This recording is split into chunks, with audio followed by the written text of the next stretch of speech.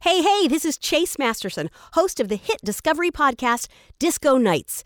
If you want to see my special guests and me record a live episode, then don't miss DISCO Nights Live at WonderCon on Friday, March 29th, as we talk Star Trek Discovery in front of a live audience. Hope to see you there. If you're a fan of the only podcast for Star Trek fans with a life, then you'll love seeing your favorite Inglorious Trexperts hosts live at WonderCon. Join us for a very special guest as we celebrate the 30th anniversary of Star Trek V as we record a live episode of Inglorious Trexperts. You heard right. Star Trek V. We all hide a secret pain. See you there.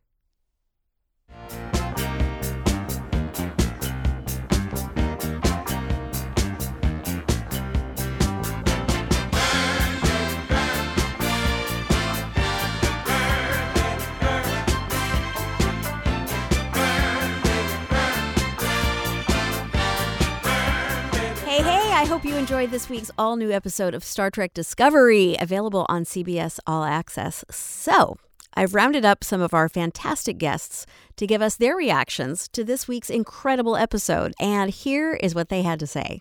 Hey, this is Jeff Bond. I'm editor of Geek Magazine, and I'm here to talk about the Star Trek Discovery episode, The Red Angel. As the title implies, we finally get to the reveal of the second season's big mystery here, and if you're one of the people who was frustrated by the show's endless delays of getting to Spock, I can only imagine how you've been feeling about revealing the identity of the Red Angel. Everyone was freaking out early in the season over the idea that the Red Angel might actually be an angel, because you apparently can't have any religion on Star Trek, even though Star Trek has had ships' chapels, planets with alternate Jesuses, and even an entire series, Deep Space Nine, centered around a planet's religious myths. But not to worry, the Red Angel is just a high-tech time traveler. And everyone's been theorizing about whether the being is a future Spock from the J.J. Abrams films here to fix the timeline. Yes, some people really believe that, to the reveal that it might be Burnham. At the beginning of this episode, we seemingly get that reveal almost in a throwaway line, that yes, the Red Angel is Burnham, and after that the waters get muddied quite a bit. We get a whole chunk of mystery backstory from the Section 31 guy about Burnham's parents being involved in a plot to steal time travel technology from the Klingons, which is a pretty big giveaway. Although, to be fair, there's so much other stuff going on in this episode that if you're mildly distracted, you might still be surprised by the end of the episode. Basically, this is a character-based story on one hand and a time travel story on the other. As character-based episodes go, it's one of the better ones. We've watched Ethan Peck's Spock evolve from someone who's so spaced out and bitter that he's basically unrecognizable to someone who seems more and more like the Spock we know. He's still not Nimoy's Spock, but he's getting closer and closer, and here he has a nice long scene with Burnham that's very well written and works out a lot of their character issues. It's probably still too much to ask that their whole relationship be resolved in even a whole season of this show, but I think they managed to tackle it fairly well given the huge challenge involved. There are also some nice moments for Saru, Stamets, Culber, and other characters. The time travel plot is trickier. The whole point of the story here is that if the angel is Burnham, and it shows up whenever Burnham is in danger, Burnham's future self must arrive to save her life in order to avoid the grandfather paradox of her never existing. There's a crazy idea here to strap Burnham to a chair on a planet with a deadly atmosphere and wait for the angel to arrive. And what's amazing about the episode is that the suspense works in spite of itself. And I particularly love how Spock becomes the one to force everyone at phaser point to complete the plan, even when it seems certain Burnham is going to die.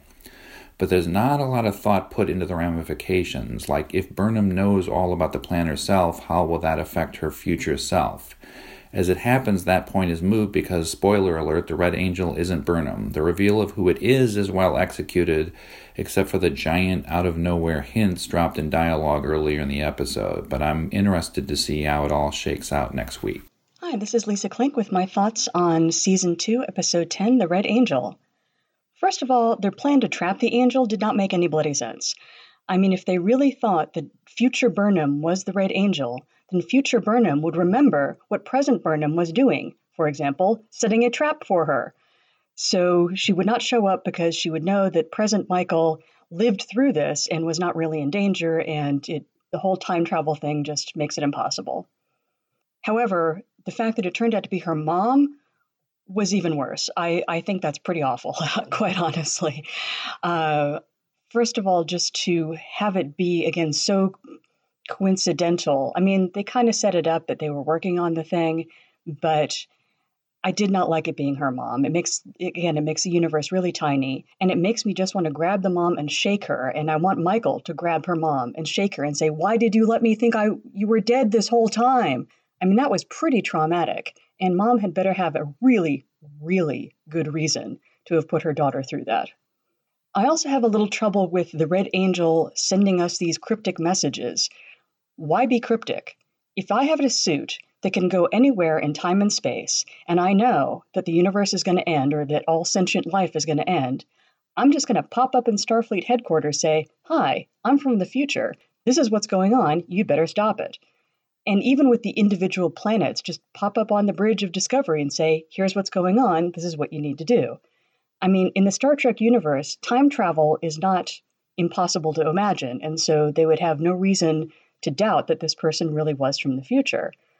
So I'm not sure what is with all the cryptic signals and the red signs and all that kind of thing. That just seems, again, there needs to be a really, really good explanation for why the Red Angel did not just pop up and say, "Here's what's going on."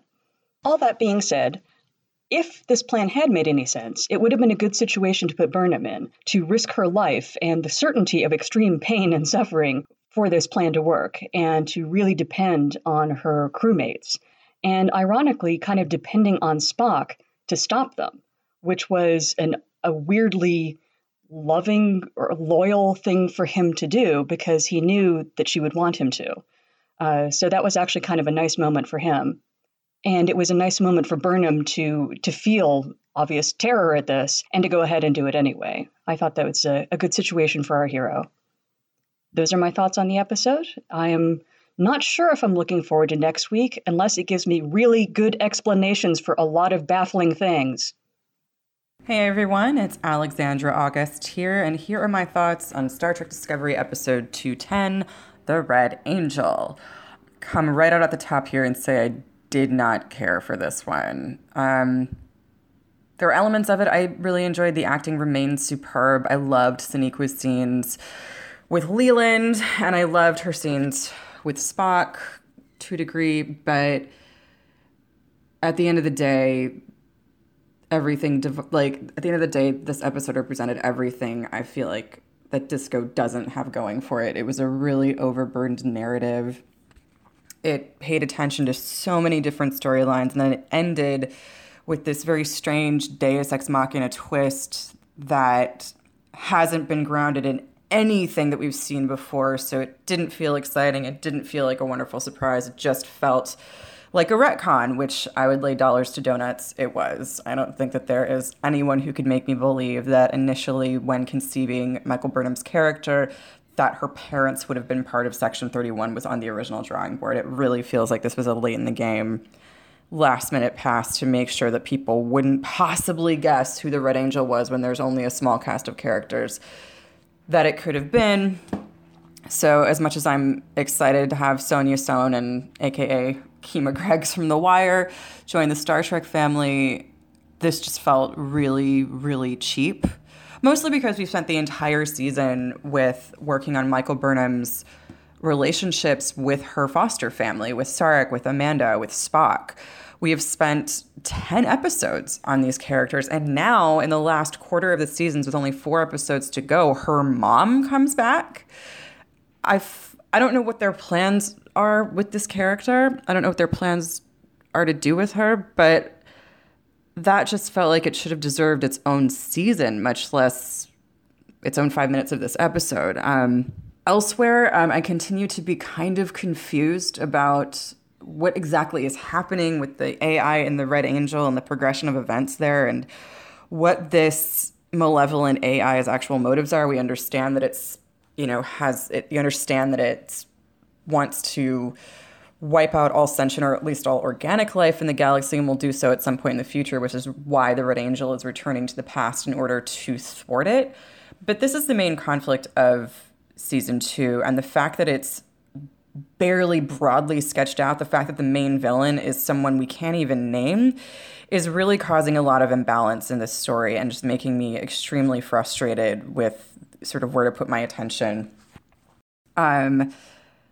It's hard to, I guess, at the end of the day, it's just hard to invest in a conflict with an enemy when it's so hard to follow what exactly is happening. We're jumping around. There's no clarity regarding its time travel, how it's able to affect events in the past. Was it just because it managed to infect Arium and then she managed to send off a bunch of files before they caught her? I still am not even clear if Leland is dead at the end of this. He just got poked in the eye and then his voice is mimicked. So now we know that Section 31 is controlling, well, now we know that the AI is controlling a Section 31 ship and 2 of the other operatives are away. Tyler's on Discovery and Georgiou is down on the planet. So that presents a future conflict. But this is so poorly defined that it feels confusing rather than exciting from my perspective. Elsewhere, another example of just this show biting off so much in one season that nothing feels like it's getting the proper amount of attention.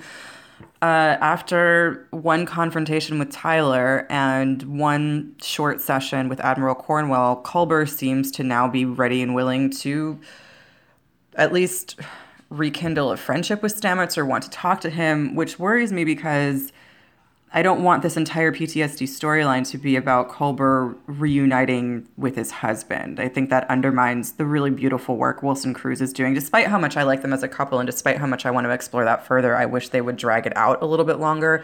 And it feels I feel like we're going to get them as a happy couple again by the end of the season, and that's kind of frustrating. It's sort of its own version of the Trek reset button. I feel like I'm also in the minority when I did not care for the humor in Georgiou's interaction with Culber and Stamets when they're in engineering.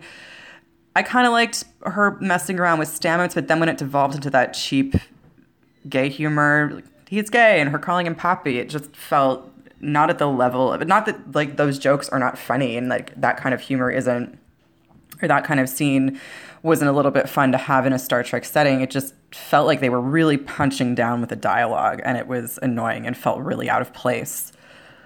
And Georgiou's character alone is a little bit frustrating to me at this point. She's either really malevolent and devious because she was literally the emperor of the mirror universe, of the Terran Empire in the mirror universe, and yet now she seems genuinely concerned and has genuine feeling for Michael, which I can understand that being an echo from the Michael she knew in her universe. And I can even understand her developing familial feelings for Michael in this universe, but it doesn't feel like at this point they would manifest in her insistence at the point of a gun or her insistence that her insistence that Spock keep Burnham alive and her absolute terror that Burnham was going to die. It just feels like the Georgiou character is who they want her to be whenever it serves the narrative, and she hasn't really been grounded in anything real. She's just a little bit too changeable, a little bit too ephemeral, which is not to say I don't love Michelle Yeoh. I love all of the acting on the show, and I really like a lot of the pieces that we've been getting, even in this episode, but this just...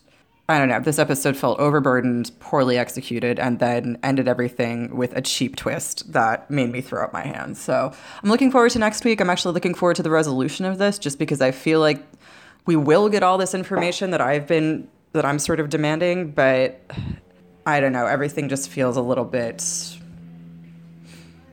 cheap. But I don't know. Here's hoping next week is better. Hello again, everyone. It's JD Voyek bringing you yet another moment of disco science. And we're going to start with the DeLorean of this series, or rather the Mr. Fusion powering the flux capacitor of this series, the time crystal. It's not technobabble, or even worse, pseudoscience. Time crystals are a real thing in physics, but it doesn't mean time itself is crystallized. Wait, let me step back. So when you think of crystals, you probably think of gemstones or other pretty minerals. But really, to be a crystal, you just have to have a unit that repeats in the same pattern over and over as you build it up. All of the crystals you're familiar with, and the ones you're not, and the ones you didn't realize were crystals, like ice cubes, are all examples of space crystals. The pattern repeats in three-dimensional space. So time crystals, as the name implies, must have a repeating non-random pattern through time. One way that this can happen is by the atoms' nuclei or electrons constantly alternating this property that they have that physicists annoyingly call spin. They're not really spinning. But to get those spins flip-flopping, you've got to trigger it somehow, like with pulses of radio or microwaves. Yes, laser-powered time crystals sounds fake. It is not. Time crystals were first proposed back in 2012, and in the past couple of years, researchers have found or created time crystals in several compounds, including one monoammonium phosphate, which is, get this, a major ingredient in many fertilizers. You can also find it in those crystal growing kits that you can buy for the science-minded child in your life. Time crystals are one of many exotic phases of matter beyond your standard solid, liquid, gas, and plasma.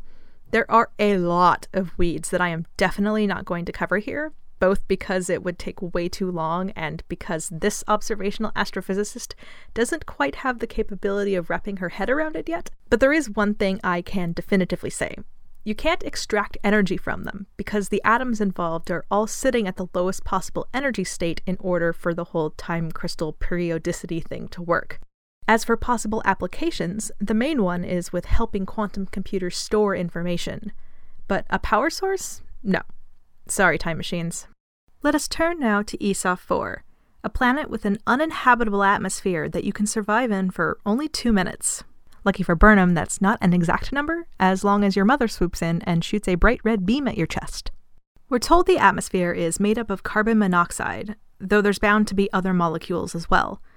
We've all probably heard of carbon monoxide poisoning, and many of us have carbon monoxide detectors in our homes, because it's a colorless, odorless gas, so you don't know when you're being exposed to it. It's bad for us because it binds to the oxygen-carrying compounds in our blood and basically prevents our red blood cells from getting oxygen to the places your body needs it. The more CO in the air, the less oxygen you can use. In an oxygenless atmosphere, which ESOF 4 presumably is, it's basically not doing any extra harm because you wouldn't be getting any oxygen to your tissues either way. Well, it can also do damage to your heart and nervous system, including brain damage, but if you're going to be dead in 2 minutes, that doesn't really matter.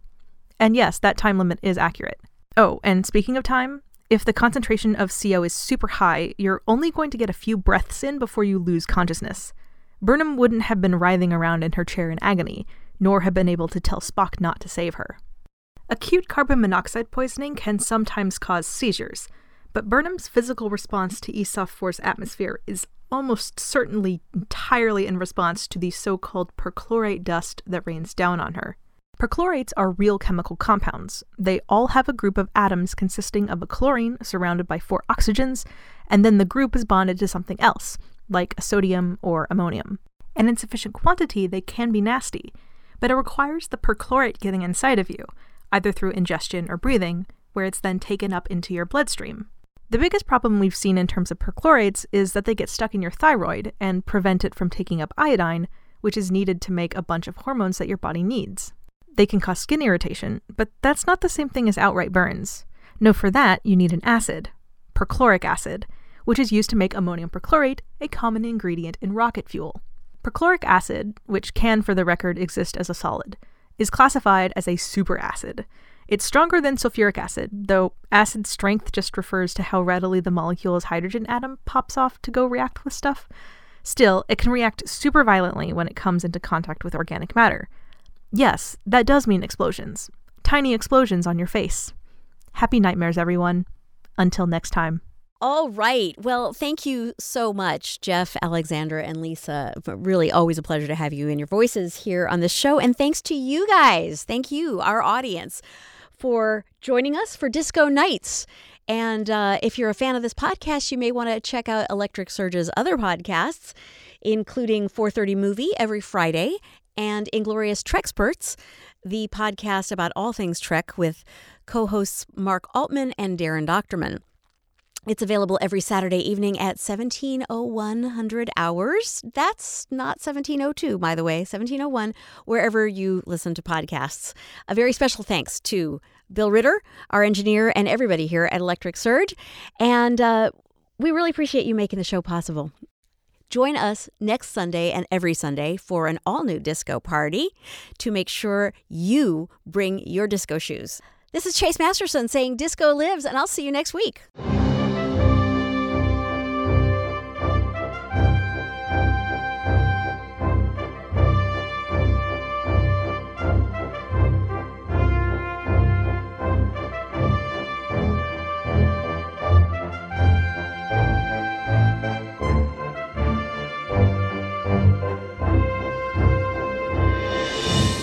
This podcast is a production of the Electric Surge Network.